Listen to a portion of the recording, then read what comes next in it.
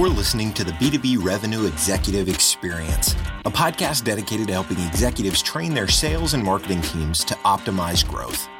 Whether you're looking for techniques and strategies or tools and resources, you've come to the right place. Let's accelerate your growth in 3, 2, 1. Welcome, everyone, to the B2B Revenue Executive Experience. I'm your host, Chad Sanderson. Today, we're heading back into the topic of customer experience with a unique perspective. Many of us understand how critical customer experience is, but we fail to truly internalize how this is changing buying behaviors, expectations, the way individuals interact with brands, with sellers, with marketers. To tackle the topic today, we have with us Sarindar Frost, Senior Director of Customer Services for DHL e-commerce. Sarindar, thank you so much for taking the time and welcome to the show. Thank you, Chad. It's good to be on the show. Excellent. So before we jump in, we always like to ask just a little question to get to know you a little bit better. And right now, it's the kind of the one we're going with is if you think about something that you're passionate about outside of work, some hobby or something, some way you like to spend your time, that people that you work with might be surprised to learn. Would love to know what that hobby is and what you find so resonating about it. I love doing lots of things, actually. Travel is one. But the thing that I think people will not know about me is I like to get involved with charity, primarily helping out the young, the disadvantaged, as well as the elderly. I do help out once a month at a home that helps people with mental challenges. And I find that very, very fulfilling because it gets you back to ground level. Thinking about the basics and really about helping your fellow human beings. It keeps you connected with the humanity of everything. That's great. Absolutely. So, all right. So our topic today is customer experience, but let's start with some just kind of some context around your role at DHL e-commerce. Sure. So I've been with DHL a total of around about 29 years, Chad, and mainly in the areas of customer services, as we traditionally used to call customer experience at the time. Customer services, contact centers, really about setting them up, developing them, bringing them to world-class levels. And I've also done key account management, looking after the top 100 customers for DHL. The Express division in terms of pre and post sales, looking after around about 750 million euros worth of revenue. So really supporting the customer. And I do enjoy, I think that's my calling, I do enjoy, interacting with the customer, understanding customers' requirements, whether they are difficult or not, and working through that process to get to a point where hopefully it's a win-win situation for the customer and for DHL as an organization. And so that's a pretty broad, 29 years, that's to be applauded. We don't hear that very often anymore. So congratulations on that. That gives you a great perspective though, across how customer experience, at least from the organizational perspective, how DHL has changed their view of customer experience. Have you seen over the years that there's been an increase in the amount of focus that the organization has given to it or the funding that they've allotted for things that they believe will actually drive a greater customer experience? Absolutely, Chad. So when I joined customer service as a customer service agent in 1989, there was very little thought, and I don't think it was purposefully done. There was very little thought about training, getting the right people, ensuring that they were fully capable before, getting on the calls with customers. Today, I think a lot more thought, a lot more investment has gone in to ensuring that we get the right people with the right profiles, with obviously the right remuneration, the right training and onboarding that we do with our agents. And of course, the expectations of the agents is also more broad, right? Where before we would use, the agents would primarily take calls from customers. Today is more of an omni-channel approach where the agents are not only taking calls, but answering emails, doing live chats, responding to customers on Facebook and Twitter. So, we need a little bit of a different breed of people to answering these questions from the customers in this omni-channel approach. And I feel that certainly not only DHL, but the other organizations I've interacted with the past 15 to 20 years have really invested in the area of customer services. And, they feel that it is a differentiator. So it's no longer just talk, but they're putting their money where their mouth is and doing the right thing in terms of investing in customer services, customer experience, and ensuring that the customer gets the right experience and the right value from the organization. Well, and it's almost today. I mean, you really don't have a choice, right? Customers vote with their dollars. And if you're not where they are when you want them there or interacting in a way that makes sense from their perspective, it's very easy in some cases. I mean, unless it's a huge, long, multi-year contract, it's very easy sometimes for customers to go other places. And so that every touch point, that omni-channel approach you mentioned is so critical. I think the challenge though sometimes is organizations really have to believe in the customer experience in order to aggressively, and maybe aggressively is not the right word. How about in a focused manner, work to ensure that those omni-channel elements are all in line and delivering a consistent experience that's true to the brand promise. Have you seen that be kind of a challenge for DHL as more investment has gone in, as more channels to interact with customers have come online? Yes, I think, going back to your point a little, Chad, about customers these days, right? In the 80s and 90s, customers had one channel to contact an organization. Today, they have multiple channels and platforms, and they are happy to voice out their concerns and issues online. And that's the reason why more and more organizations are investing in an omni-channel approach and getting the right people, because the people are essential. The people are the ones who are going to be looking at the omni-channel contacts that the customer has, looking at the contacts of the issues that the customer has. And, sometimes when we type something, we want to say something, but we might mean something else. So reading between the lines has become even more essential than before. But also prompt and proactive communication is also critical. And from an organizational perspective, when we look at customer experience, it's about all of the touch points the customer has with an organization, be it DHL, be it Amazon, be it Apple. When the customer interfaces with the organization, either through the traditional manner of customer services, the contact center, or a courier delivering a package to you, or someone interfacing with a billing clerk or agent, all these manifest a certain experience in the customer's head.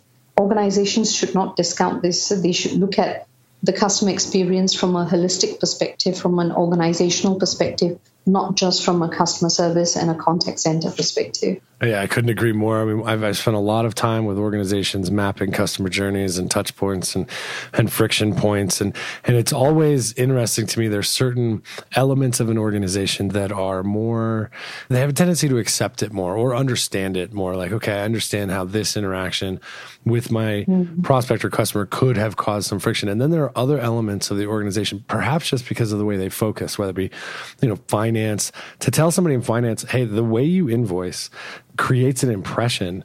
I often see very confused looks on finance people's face when we start talking about customer experience. Absolutely. I think everyone's got to get on board on this customer experience and think about, as your example, Chad, about the billing invoice. We've got to think of it from a customer perspective. We can no longer think of it from an internal organizational perspective anymore, especially when there is that interface with the customer on that particular point. Well, and it's gotten to the point where, like you said, there was one channel to begin with, and now there's so many it's hard to keep track of all the time. I'm curious, what have you found to be the most effective in terms of assessing your customer's perception of the customer experience or measuring it? Are there tools or techniques or approaches that you have found to be very successful in kind of setting that baseline for what the experience should be and measuring how the team's doing against it?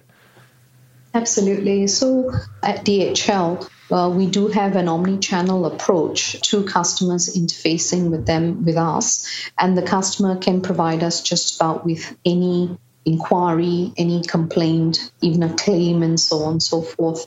And the agents need to ensure that they know how to handle every angle and every channel of the interface that they have with the customer.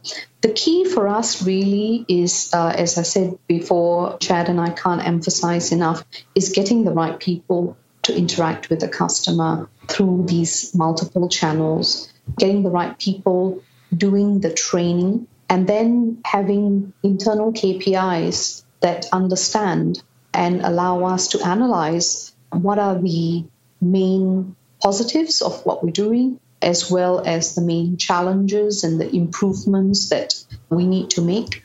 That's very much from an internal perspective. From an external perspective, we do ensure that at every touch point, we do give the customer an opportunity to feedback on the service. Now, we don't do that all the time because we don't want to upset the customer either or bombard the customer with too much information. So what we do is, if a customer contacts us regularly, on a 30-day period, we send him or her just a little SMS and say, would you like to provide some feedback? And it's a very simple, straightforward way of providing us with the feedback. It's an Uber-like response, 1 to 5 stars, a smiley or a sad face, and then some comments that could be put in, because we're very much aware that as much as we have things under control internally to provide a good service, whether then that reflects a good experience from a customer perspective or not, very much has to be provided from a feedback perspective. And then, of course, we do have the traditional way of going to the customer and also asking them to respond from a net promoter perspective. So again, in summary, we look at it from an internal perspective, get our ducks in a row for that, and then ensure that externally the customer is able to provide feedback, and then we are able to continuously improve on our experience with the customer. Well, and it's a journey, right? I mean, the net promoter scores and those types of feedback loops that you have, first you have to be very careful that you don't inundate them with those, because that can create friction. So how do you find that balance? But being able to at least have that feedback loop, I would think allows your organization, if it's working in kind of an agile omni-channel fashion, to incorporate that feedback quickly, so that if there's an error or friction point that's discovered, then it can be addressed and not repeated. Is that kind of the hope and kind of the focus that we're going after with the feedback loops? Absolutely. And the feedback, again, far too many organizations are concerned, and I think overly concerned sometimes, when they get negative feedback. For me, it's an opportunity. It's an opportunity to improve. And when we look at the improvements from an internal perspective, this is something that I've tried to inculcate in the customer service organization that I run. It's when we get feedback, when we want to make changes and do things that are right for the customer, for the organization, we need to look at it, as you said, Chad, from an agile perspective, right? We've got to think things through. We've got to do the right thing, and we've got to implement.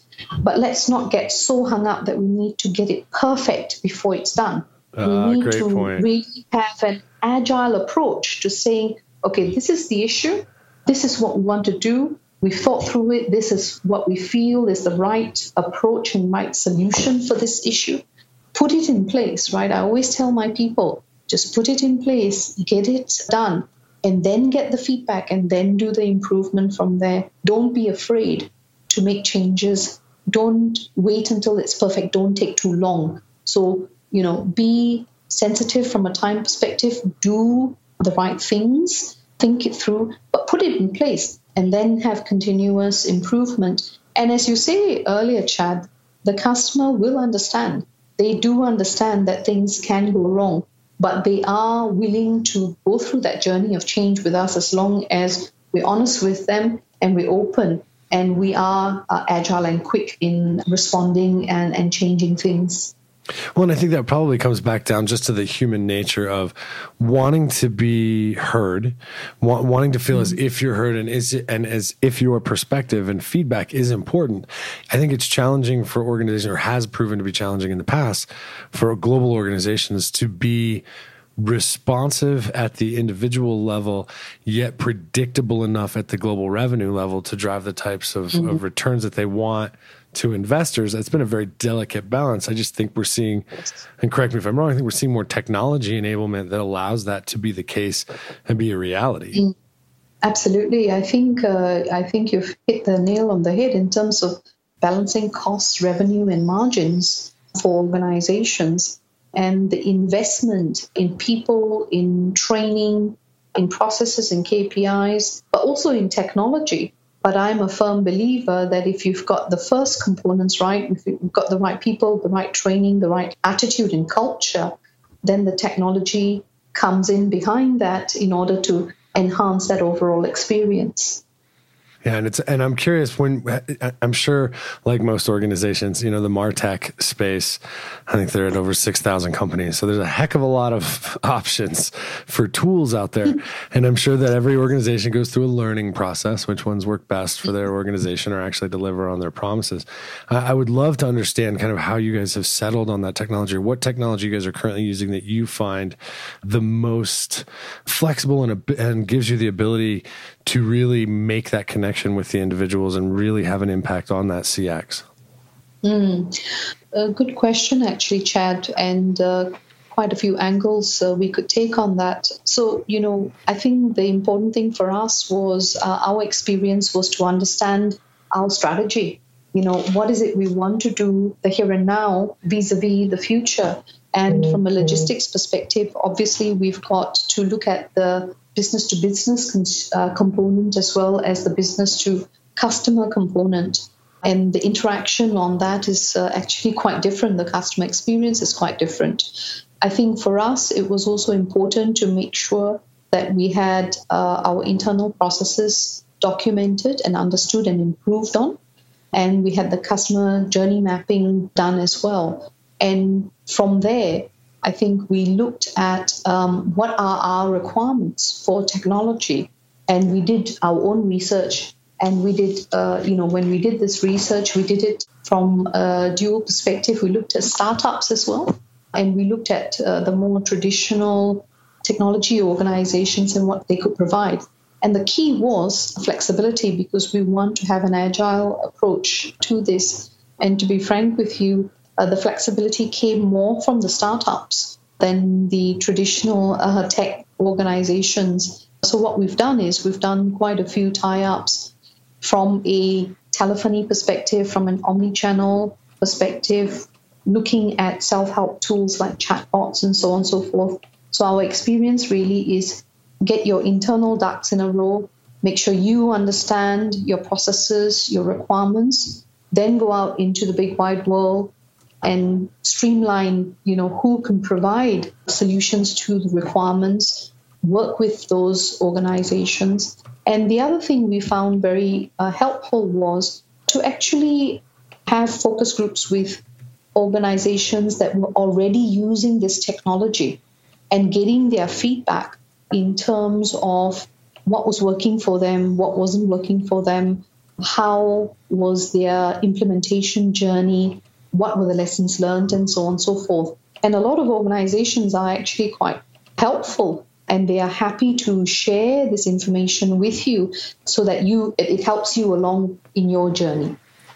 Excellent. So how long, just out of curiosity, how long did that process take? Or once you guys decided, okay, we've got our strategy down, we're going to do our research, how long did you research before you started to engage with those companies and learn more about what kind of solutions they really had or what they could do versus, digging through the marketing fluff? Yeah. So it was, once we got, as I said, our internal house in order, we took about 3 months to have a look around, to have informal discussions with potential organizations. And once we had filtered and shortlisted a number of organizations, we then said to these organizations, can you please give us some business cases Can you also let us interface with customers that are willing to do so who have purchased and are using your technology effectively? And, it took another month or so to reach out, to have these discussions with organizations that were using CRM, telephony, technology, and getting them to, just advise us by email, via phone, what their thoughts were on this technology, and just asking fairly direct questions and having the same set of questions that you would ask each of these organizations so that you could get a more synchronized view on their thoughts on the utilization of the technology. And what part of the process did you find, it's always interesting, right? So you're focused on customer experience. You're focused on getting the right technologies to enable your strategy. However, as you go through that process as a buyer, you're getting a taste of the experience that these other organizations are providing based on the way that they're selling and engaging with you. Yes. And so I'm curious how that impacted perhaps your decision or the ways that you interacted with those organizations. Did that play any part in it? I think, of course, as humans, we do click with certain people. And, at the end of the day, Chad, the products and services are fairly similar that these organizations were proposing to us. But I think the key was relationship, getting to know the person who will be supporting you, not only in the sales process, but the implementation process, the approach that organization would take in terms of the pricing mechanism, the demo, the implementation, flexibility in terms of obviously from a cost perspective, but also enhancing. This is the platform version of the technology, but what else can we do? How else can we do it? And so on and so forth. So, it's always about the relationship and the flexibility and the organization getting to know your business as well so that they understand where you're coming from, what your requirements are, and they push and they help you push those through. Excellent. And so may I ask, what are you guys currently using? What's that tech stack look like? So we have, we've got 7 markets across Asia at the moment, Chad. So from a telephony perspective, it's very much local telephony providers that we've gone for, primarily due to telecommunications costs that we want to manage. And then the CRM tool we're currently using is Salesforce, salesforce.com. That is primarily used in.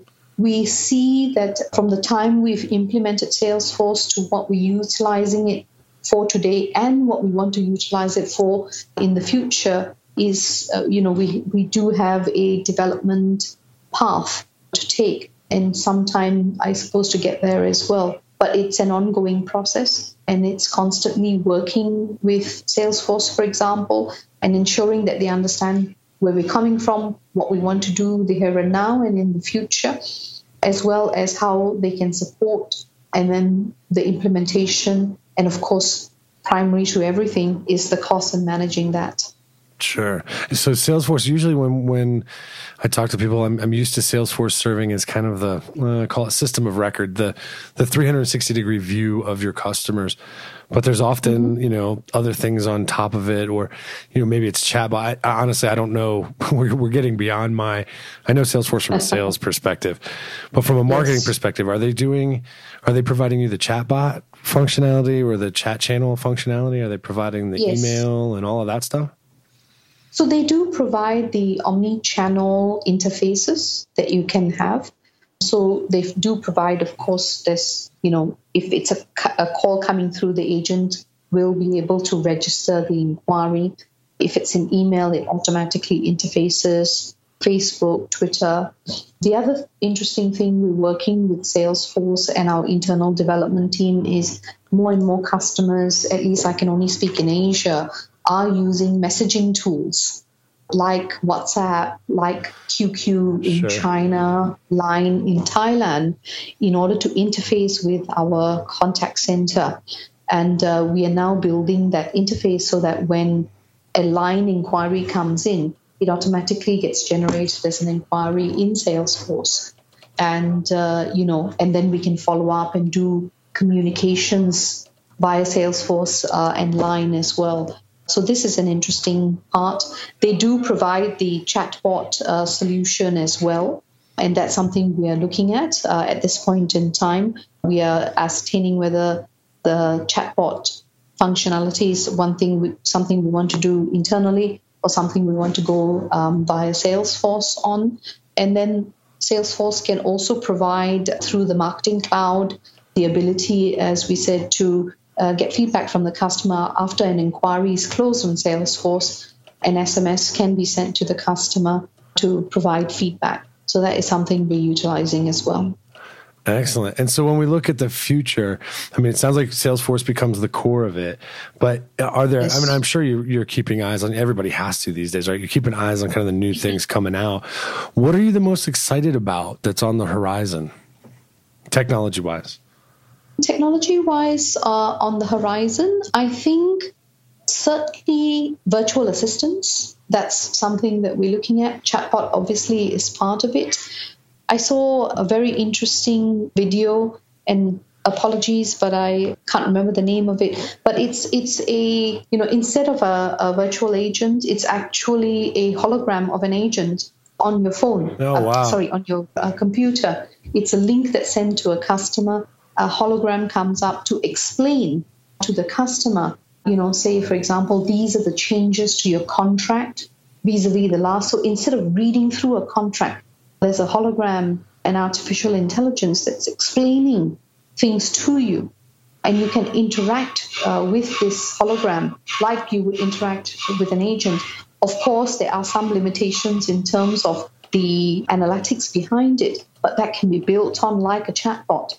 But this is so much more interactive. And that, to me, I think is going to be interesting for the future of customer experience. But I must say, Chad, that I don't think it will ever take away in terms of the more complicated inquiries going through the human element.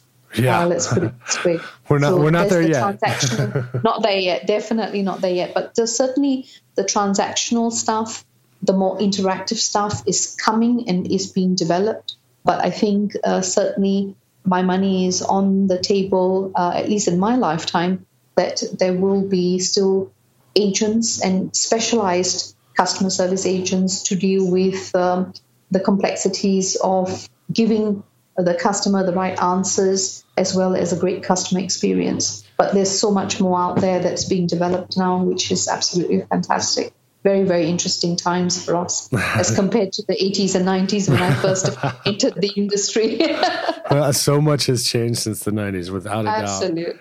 All right, so let's change direction here a little bit. We ask all of our guests kind of two standard questions towards the end of each interview. The first is simply, as a revenue executive yourself, that makes you a prospect for sales professionals. And I'm always curious, people are always trying to get a hold of or earn the right to talk to prospects. And I'm curious, if there's no relationship, somebody doesn't have a relationship with you, but they believe there is an opportunity for them to provide something of value to you or your organization, what have you found to be the most effective with you in terms of capturing your attention and earning the right to, say, a 15-minute conversation?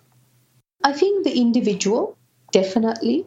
I am more of a face-to-face person. So when I meet the individual and we have a connection, the individual is saying things that are sharp and succinct, and they have understood my business before coming to see me or talk to me, and they're talking things that are relevant.